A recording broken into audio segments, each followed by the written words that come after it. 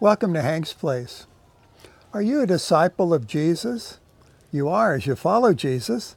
Listen, learn, and with the Spirit's help, put it into practice. Are you puzzled about Scripture and what it means for you? You don't have to be. Why?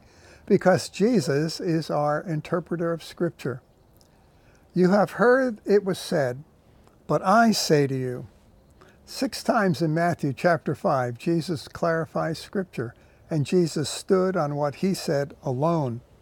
The crowds were amazed at his teaching because he taught as one who had authority and not as their teachers of the law. Matthew 7:28 and 9.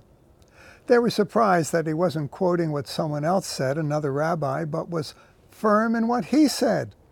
It's a safe and good thing, my friend, to listen to and learn directly from Jesus. Puzzled what decisions to make in life? Don't be. The Holy Spirit will guide you as you continue in the faith. Be like your elder brother, Jesus.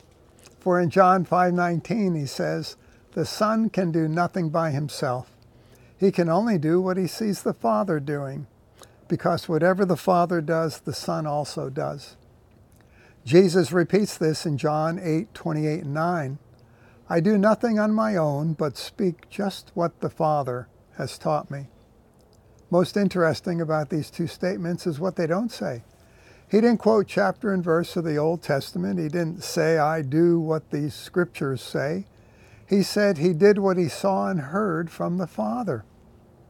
Now, it may be tempting in hearing this to commit ourselves to be in constant relationship with Jesus, to be living daily in the presence of our Master Jesus. We can't do that. No one can. The harder we try, the farther we fall from grace and back into works and under the law, and we feel condemned and feel a failure. Instead, we just lean on Jesus. We tell him that's what we want to do. We want to know his will, just the same way Paul prayed for the Colossians in chapter 1, verse 9. And to be filled with the power of the Spirit, to be led by the Spirit and to follow through on what we see and hear. That's Paul's prayer out of Ephesians 3, verse 16. This isn't rocket science, my friend. It's something better. It's faith in God, simple faith in God. It's new wine going into new wineskins, Matthew 9:14.